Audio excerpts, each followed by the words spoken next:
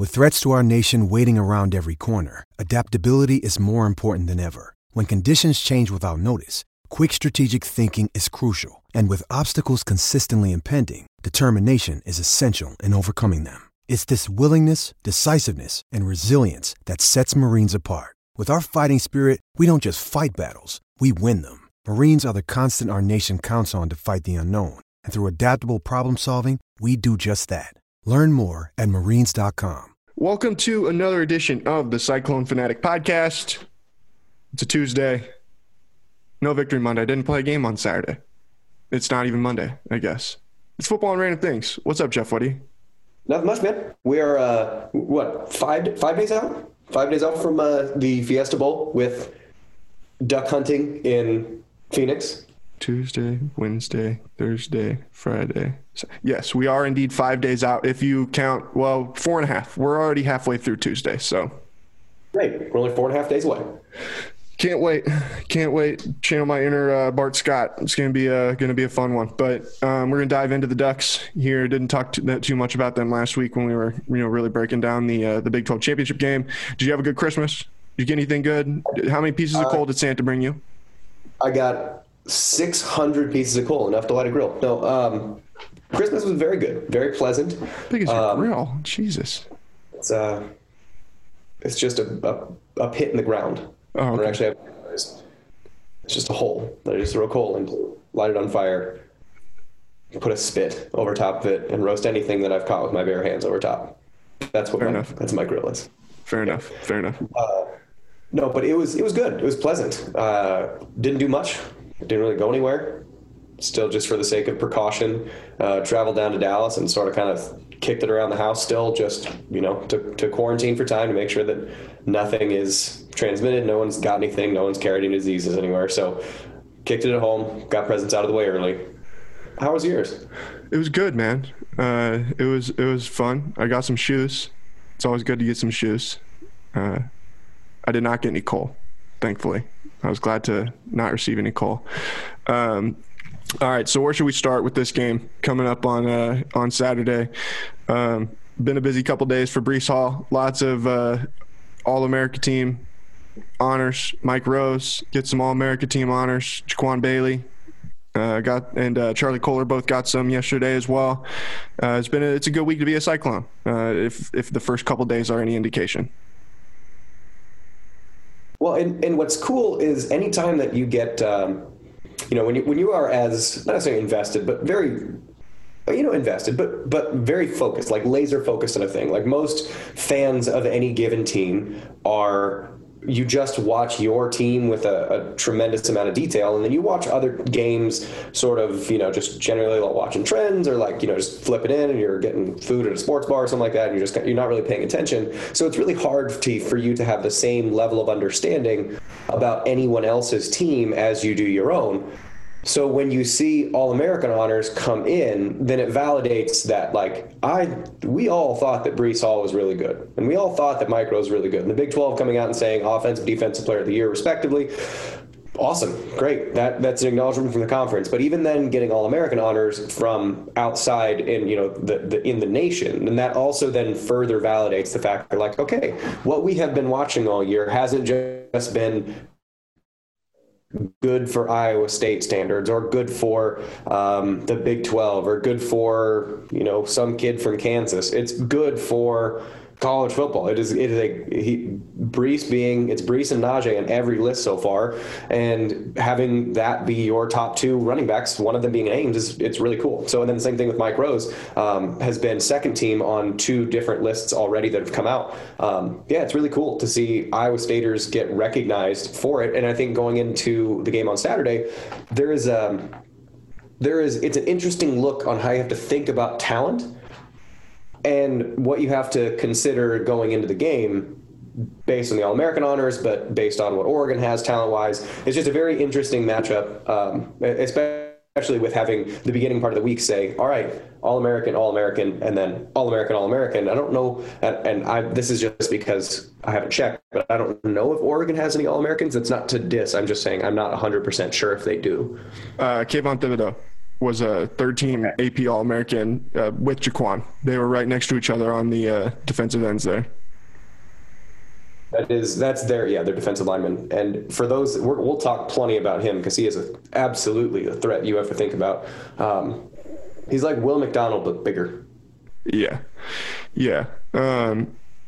Obviously, the team talent thing is something you kind of mentioned it there. Has been a discussion, a topic of discussion the last several days. I actually am going to have one of the guys from Duck Territory, the 247, Oregon 247 site on the podcast for either Wednesday or Thursday. So you guys can look forward to that one. They're going to tell us more about the Ducks and all that stuff. But I think that when you look at this Oregon roster, obviously the thing that jumps out to you is the sheer amount of pure talent that they have. A guy like Kayvon Thibodeau, who's the number one recruit in California a couple of years ago. I think he was one of the top 5 players in the country.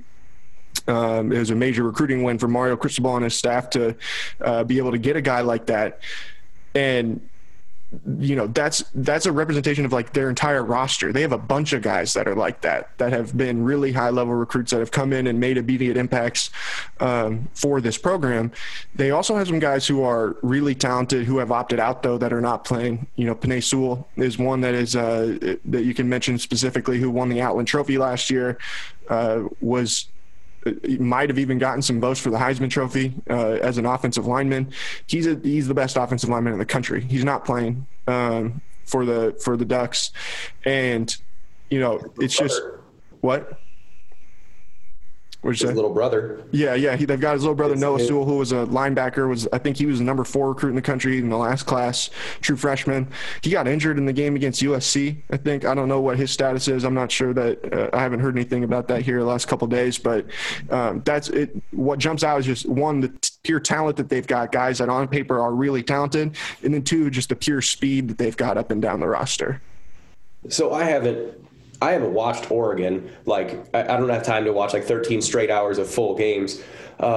But I have watched the abridged version of where he kind of just like takes out the middle filler space. You can find those on YouTube. And the thing that you can say about Oregon, take their recruiting stars, which is they're there. I mean, it's physical talent. They're a talented team. They are all over the place in both the good and bad sense. So that Oregon is a phenomenally fast team. They have guys. I think the fastest dude that I've seen, not in number 3 for Iowa State, the fastest dude that I've seen in a game is I think number 2, the cornerback for Oregon. He was one of their, I think he's first team all Big or all Pac-12 guy. I think it's Demondre Lenore is his name. They got speed everywhere, and they can absolutely fly everywhere. So you're going to see, it's not likely that Iowa State is going to be able to rip off, a dink and dunk and just take it 70 yards unless Oregon is completely out of position. Like you're not just going to be like you'd everyone like Xavier Hutchinson every once in a while would like catch a pass and then haul it down the field. Like that might happen, but it's probably not going to be a thing where you're just going to foot race somebody. But the other thing about quote all over the place is they're really inconsistent. And so sometimes they're really, really good. Like, granted, USC is not, they're not the 2003 Steelers when they're, with Jerome Bettis and, or whatever year it was. Like, they're not that kind of pound at running game. In fact, I think they only have 550 or something like that total rushing yards on the season. USC does. But in the Pac-12 title game, they only allowed 28 rushing yards. Oregon did. And in the game before that, which was Cal, Oregon ended up losing, but they only gave up 47 rushing yards or something like that. And it was 1.9 a carry. So in the last 2 games, they've been really, really good against the run. However, the teams they've been playing are not that good running the ball. And then the 2 games before that, they gave up more than 265 yards rushing. So depending on what team you're looking at, and so the Oregon State game, they gave up, which is the first team all Pac-12 running back at Oregon State, Jamar Jefferson, 850 yards. Yeah, Jamar Jefferson had 800 and something yards in 6 games, something like that. Had 225 against Oregon's defense, and though they weren't like, like Brees did against Oklahoma State, where it was 2 big runs for like 150 yards and the rest came in little chunks. It was like consistently like clockwork. There was just no one there all the way down the field. So they've been really good and they've been really bad. And it's really hard to tell what you're going to get just because they're talented. They fly all over the place, but they're a lot of times out of position. So that's what's really interesting, because if you get enough of those, popcorns of like, you're in a good place, or you're in a good place, you're in a good place, you're in a good place, you're in a good place, then you get the end of the game with 28 yards rushing. If you're in that popcorn and you miss 1 or 2, then you give up 250 yards rushing. So who knows what you're going to get, but I don't think they've seen a running back or a running offense like Iowa State's going to bring since the Oregon State game, which is, like I said, when they gave up like 265 yards rushing. And what do you think what do you attribute that to? Do you think that some of it is guys that are uber talented that maybe just think that they can go out and just do their own thing and they're going to be able to stop people? Or do you think, and then they've maybe gelled more as the season has gone along? Or do you think it's that those other teams just were able to kind of impose their will? I mean, what do you see? Well, I think the impose their will thing is not necessarily true with Oregon, because their talent is really good, especially in the defensive line and linebackers. They're really strong in the front seven as far as like physical strength. Like, they're very physically talented players in the defensive front seven for Oregon. But the problem is you can get them running because they are so fast. Like, the thing that Oregon State did really, really well against Oregon, which is a thing that Iowa State does, is you don't necessarily go straight down at them. Is you kind of take like the Los Angeles Rams like stretch game of trying to get them moving sideways and then let them run themselves out of the play, because all of them are so amped up to do the thing that they want to do. They're gunning for it. Where you can run somebody by the play and all of a sudden pop it loose. If you have the right running back who can press it at the right time, then you get somebody even just a little bit out of position because they're a little too gung-ho, they're a little too fast, they're a little bit too much, whatever. You can end up zipping one right through. And I think there was 4 different runs of more than 30 yards by Oregon State just on stretch run plays alone, just because they just got themselves out of position. So yes, they could be gelling, and it's hard to tell in the last 2 games with Cal and USC. Yes, they could be gelling, and that's the reason why they've been so good against stopping the run. But they've also could just be running to 2 teams that didn't want to run very well or aren't very good at doing things that Oregon's bad at, which is that kind of getting them moving sideways and making sure they stay with run integrity as you run sideways. So I don't know. It's hard to pin down, because the other thing about kind of breaking down an opposing team is you only have 6 games. So there is a sample size. Obviously, it's more than half a season for what Iowa State has, but it's still only about half a season for what Iowa State has. So it'd be sort of like taking Iowa State at, what was their 6th game of the year? Oklahoma State, or let's call it Oklahoma State. Whatever. Yeah, let's that'd call be it close. State.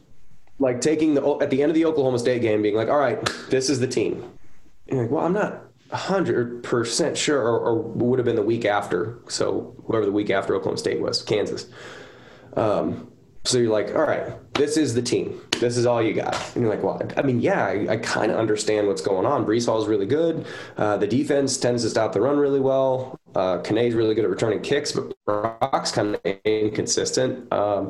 There's not a lot of consistency in the offensive line play and the pass protection, whatever. So that'd be what you're making your determination on in 6 games. So it's just hard to say. Like it's not in a normal year where you have 12 games where you can say like, oh, they're settling in, because maybe these last 2 games are more aberrational and they are just not a very good defense. Who knows? That's the interesting part about this, is it's been so up and down. It's hard to even predict what you're going to see. Yeah. And I think that's where I look at it and think Iowa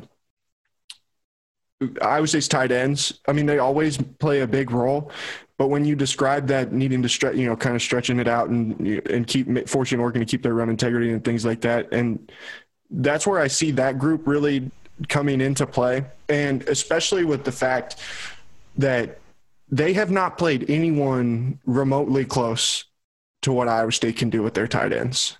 I mean, there's just not many teams in the country are capable of doing that.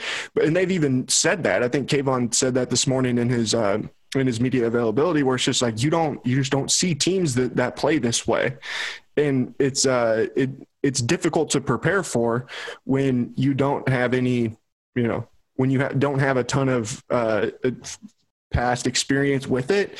And I feel like that's where Iowa State's going to have one of their major advantages is them having the ability to maybe neutralize some of those guys with the guys that they can send as extra blockers as tight ends, because then you also put them in bad positions where if they so focus on them as blockers, then, all of a sudden it opens it up for all of them in the pass game as well. And you get another week for Dylan Sainer to get healthy, and if all those guys are fresh, this feels like one where they have a major mismatch at that position in my mind. Yeah. Well, I think that the two biggest advantages that Iowa State has, because size is one thing that Iowa State is a big team. They are big humans. Oregon is also big humans. So it's not really, you don't have a size advantage. It's not a disadvantage. It's just not an advantage. But where Iowa State has their greatest advantages are in scheme, because nobody does the thing, like you mentioned, no one has three tight ends, but no one does the things that Iowa State does on both offense and defense. And in practicing against it, it is different than playing against it. It's different in understanding where you need to line up when there are two tight ends to your side, with one being down, one being off, and then they motion another one in who then is a fullback on the other side. So you have three tight ends in the game, two of which are on the left side, one of which is on the right side, one is on the line of scrimmage, two are off the line of scrimmage. You have a running back, and then your receivers are outside. So it's not that is innately a hard thing to do, a hard thing to understand, where do you line up and where's your run fit? But it's essential that you have that not locked down. And where it becomes difficult is then when Iowa State trades one of those guys and brings that fullback on back to the other side. So now it's three on one side and one on the other side, or one running back on the other side.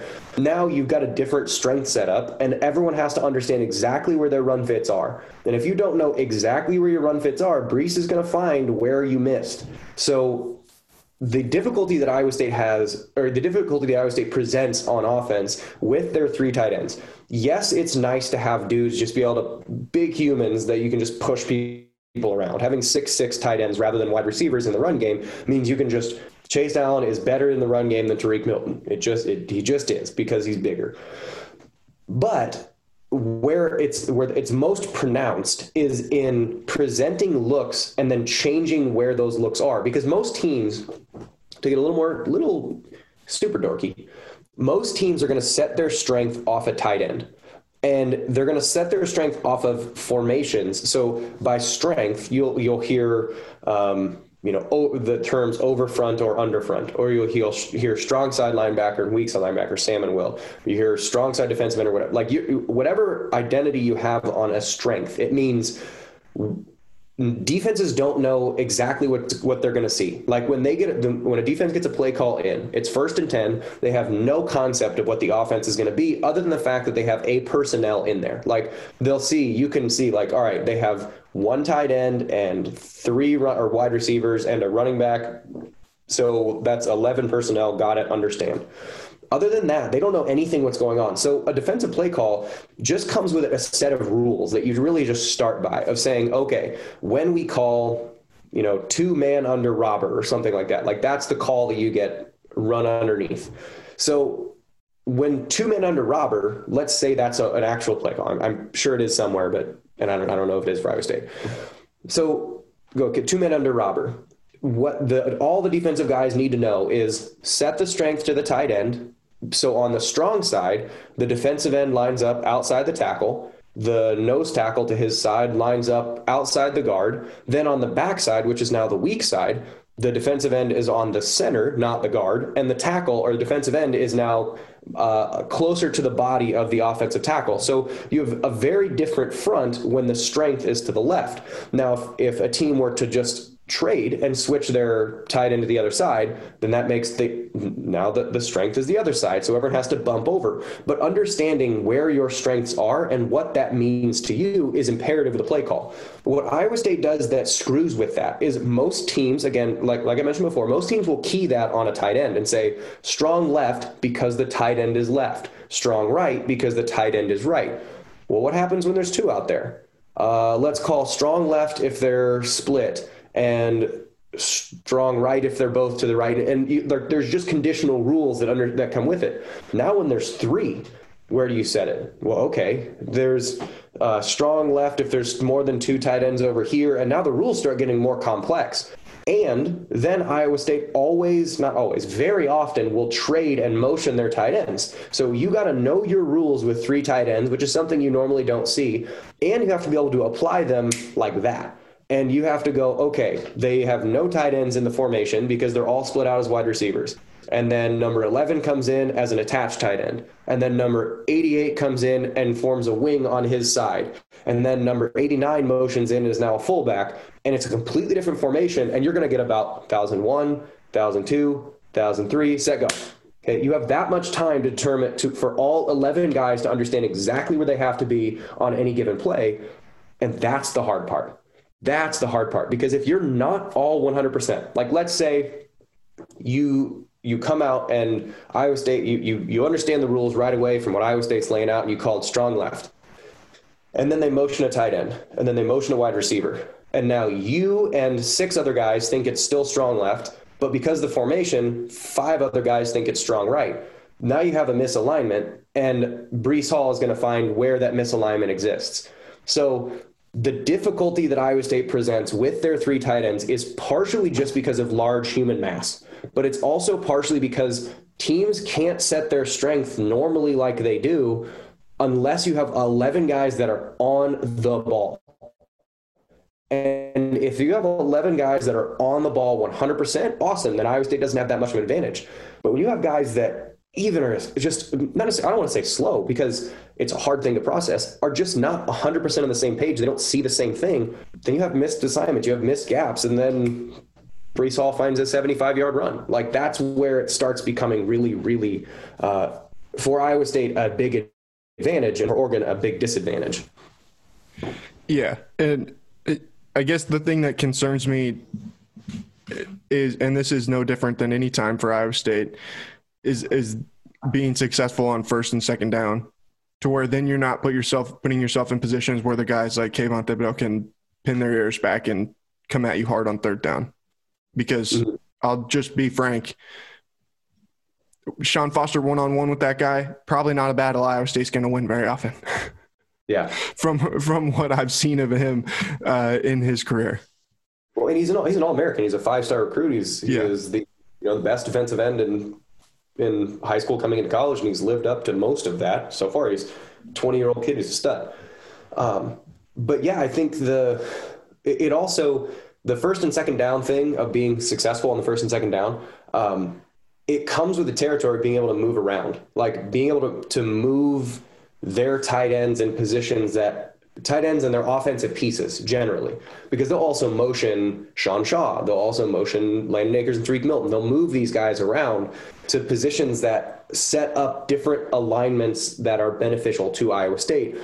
So yeah, they need to be successful in first and second down, but I think a lot of it's going to come with, does Oregon understand their defensive rules? Like, are they comfortable with different formations, different setups? Do they understand what their defensive philosophy is? If they don't, it is going to be really hard to stop Iowa State on any down because you don't know where you're going. If they are, then that's when it starts to become one of those things. Like if Oregon minds their P's and Q's and they understand their rules, then that's where it starts becoming like, okay, now physically you have to just, beat a guy in a block, or you have to climb up to a linebacker and hold off whatever. Like, you have to do those things really, really well. But I think the mental part of it is going to be, I don't see how a team who's never played Iowa State before can have, let's call it 18 guys that end up playing on defense, that have 18 guys that all understand 100% of the time what to do against a front that they've never seen. I don't think that's that's a thing that can happen. I mean, what the first time that Iowa State plays basically any team with this, other than Louisiana, which was, I don't know, again, just toss that out because it was first game. Everything was wrong with that one.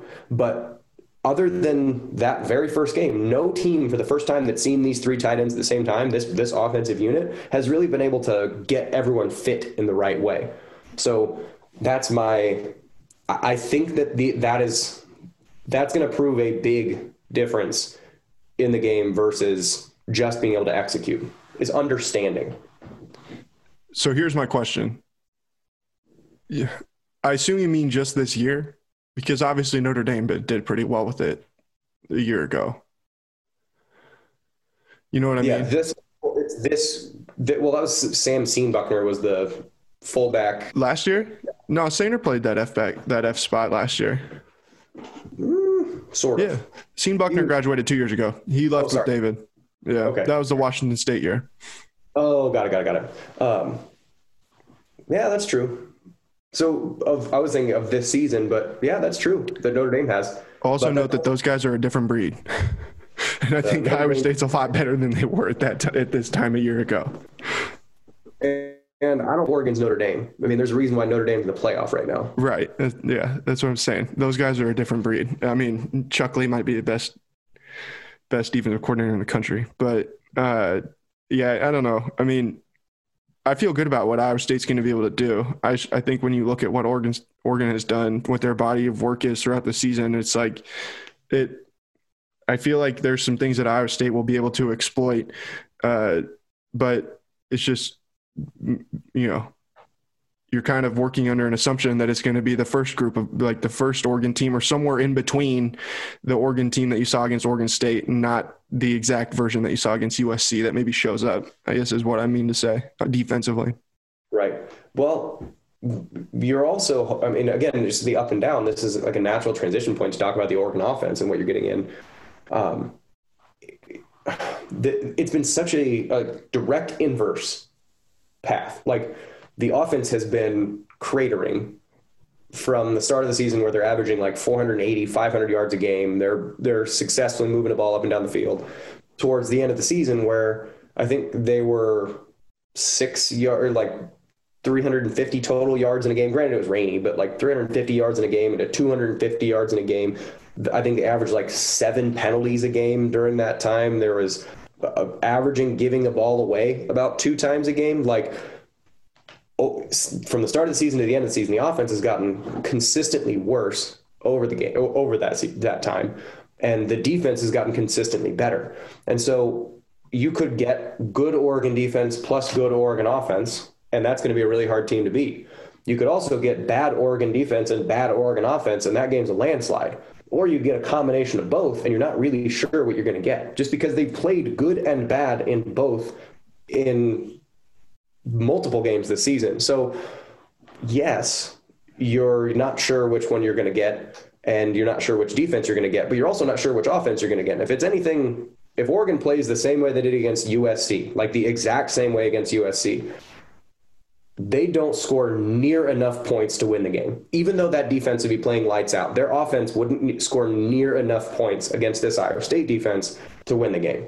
But if their offense plays not that bad, or not as bad as they did against USC, then sure, they could end up being fine. So I don't know. It's the overarching thing is it's really hard to pin down what you're going to get against Oregon, because they have 6 games and they've been up and down both sides of the ball at different times during the year. Yeah, and I think the thing that is reassuring to me is that we know, for the most part, what you're going to get from Iowa State on both sides of the ball. We have rarely seen them come out and just play horrendously, on offense or defense, to where even if they're not having a good day is like, or a not very good day is like a C for the most part. And that's what I think gives me some comfort with this matchup. And is it's just like, I feel like we know what Iowa State's going to come out and do. How well they do it, we'll see. But like, they're not going to come out and like put themselves in a position to probably get blown out. Right. Whereas I think that Oregon, because of the volatility of what their team has been this year, and that's where I don't know. I've heard some people talk about this game, and it's like they act like this is going to be this blowout, and I'm like, man, I don't know how you can look at what Oregon's done this season and feel like they're going to blow anybody out right now. Yeah, it's going to be really hard. It's going to be really hard to just pin down. Like, I wouldn't touch this game betting wise with anything, just because you don't know what you're going to get with Oregon. Whoops. What? Whoops. You wouldn't touch this game betting wise? Whoops. It's too late for me.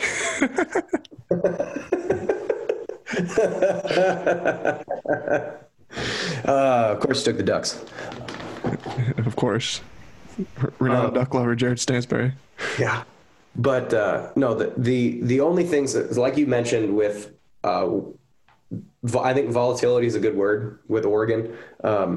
But the other thing mentioning, so like with scheme, so the 3 tight ends on offense is something that mentally Oregon is going to have to understand. They are going to have to know their rules, mind their P's and Q's, and understand exactly what each one thing means. Otherwise, they're going to be in all kinds of bad sorts. Defensively, this is also a look that they've not seen. Like, practicing against this is going to be like, ugh.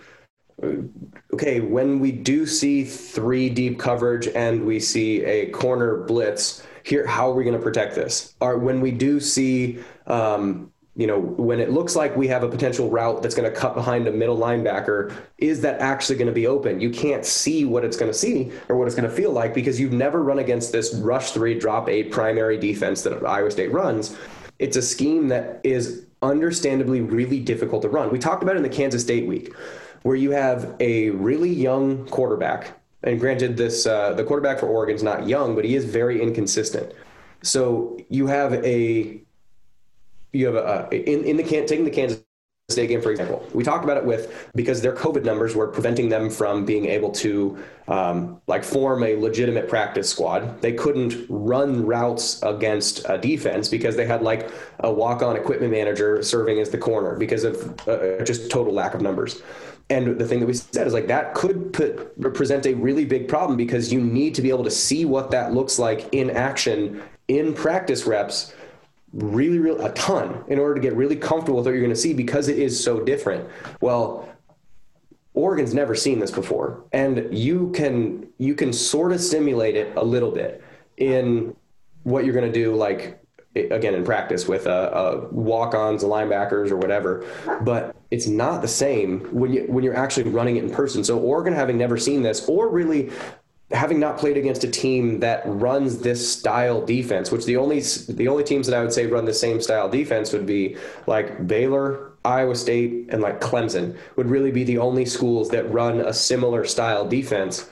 And they've not played any of those teams. So they've not even had the tangential experience of understanding what this 3-8 kind of looks like. So I think schematically, where I have my greatest degree of confidence is what Iowa State's going to bring, and the mental difficulty that it presents. So it at least has a possibility, if not a probability, of causing significant problems with Oregon. Just mentally understanding what this challenging look is that is foreign to what you've ever practiced or played against.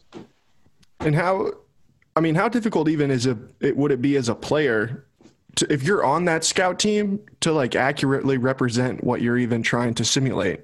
Because it is so unorthodox that I feel like, all of a sudden as a player, it's like, okay, you have to learn this in 3 days and then you got to simulate it for your team. Well, and you're running it on cards. Like a scout team is like, all right, do this. Yeah. Okay, Johnny, you're the middle linebacker. Do this. Got it. So, yeah, it is They basically different. got Jeff Woody out there trying to be Mike Rose. Hey, man, I'm 60%. Welcome to the jungle. Welcome to the jungle. Don't you dare. Don't you dare. Hey, 2008 highlights, man. 2008 highlights.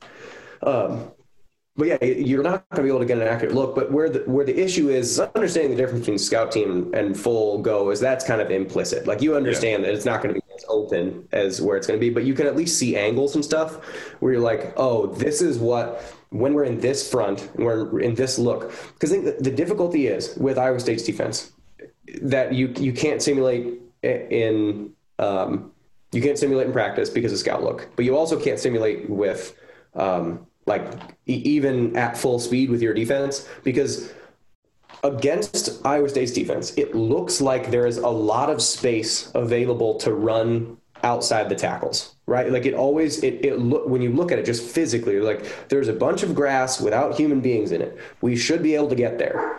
And then all of a sudden the snap happens and that space fills up so fast that it's not really going to be there. Like you're not going to be able to see you're not going to be able to get to the thing that you thought you're going to get to, because no walk-ons are going to understand how to fill that quickly. No defense is going to be going to be comfortable being in that position to understand where they're, or like when to get there. So that's the difficulty, is that what looks open isn't.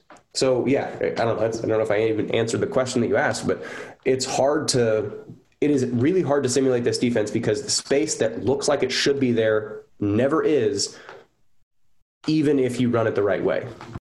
And that's even multiplied by the fact that their quarterback, Oregon people are describing it as a lack of confidence. I mean, he has been exponentially different from what you mentioned it. Like the offense was a lot better early in the season. He was a lot better early in the season. He's not been very good the last few weeks. And if you've got a guy who's not too overly confident in what he's doing right now, I don't know that this is a scheme that you want to be going up against, where it's like you're not exactly sure what you're seeing every time that the ball is snapped. Yeah, in the last two games, completing passes at 55% for a grand total of 169.5 yards per game for the Oregon passing offense. That is not playing one of the best defenses in the Big 12, which is actually a defensive conference now. And you're coming into this with shaky confidence, not really sure where you're going to go against a thing you've never seen. So, yeah, knowing that Iowa State's going to bring this defense and knowing Iowa State's going to bring their three tight ends says, all right, Oregon, you may have a ton of talent, and you do, like that, you do have a ton of talent. But does your talent understand the puzzle being set in front of you? And if you don't understand the puzzle being set in front of you, it's not a thing you want to try and figure out for the very first time game time. Can you play the professor's gambit? That's what it comes down to. Are you able to foil the professor's gambit? All right, buddy. You got any final thoughts you want to throw out there before we sign off? No final thoughts, but I don't know, everyone, stay safe in the snow. Stay safe in the Rona diseases, the other influenza diseases of the season. Enjoy the game, and Happy New Year. Here's a prop bet for you, Jeff Woody. Which number is higher on Saturday? Breece Hall rushing yards or Baylor's final point total against Iowa State basketball? Oh, God. I'm going to go with Breece Hall rushing yards because I don't think Baylor's going to drop 150 on Iowa State. But ooh, okay. Jeff Woody calling his shot here. 150 yards for Breece Hall. Hey, man. I said it. I think the tight ends are going to cause the tight ends fronts are going to cause problems for the Oregon defense. Just saying it. All right. Sounds good, man. We'll talk to everybody again soon. We'll have a podcast for you again on Monday, recapping the Fiesta Bowl. And like Jeff said, everybody stay safe. Have a happy New Year, and we'll talk to you again soon. Peace.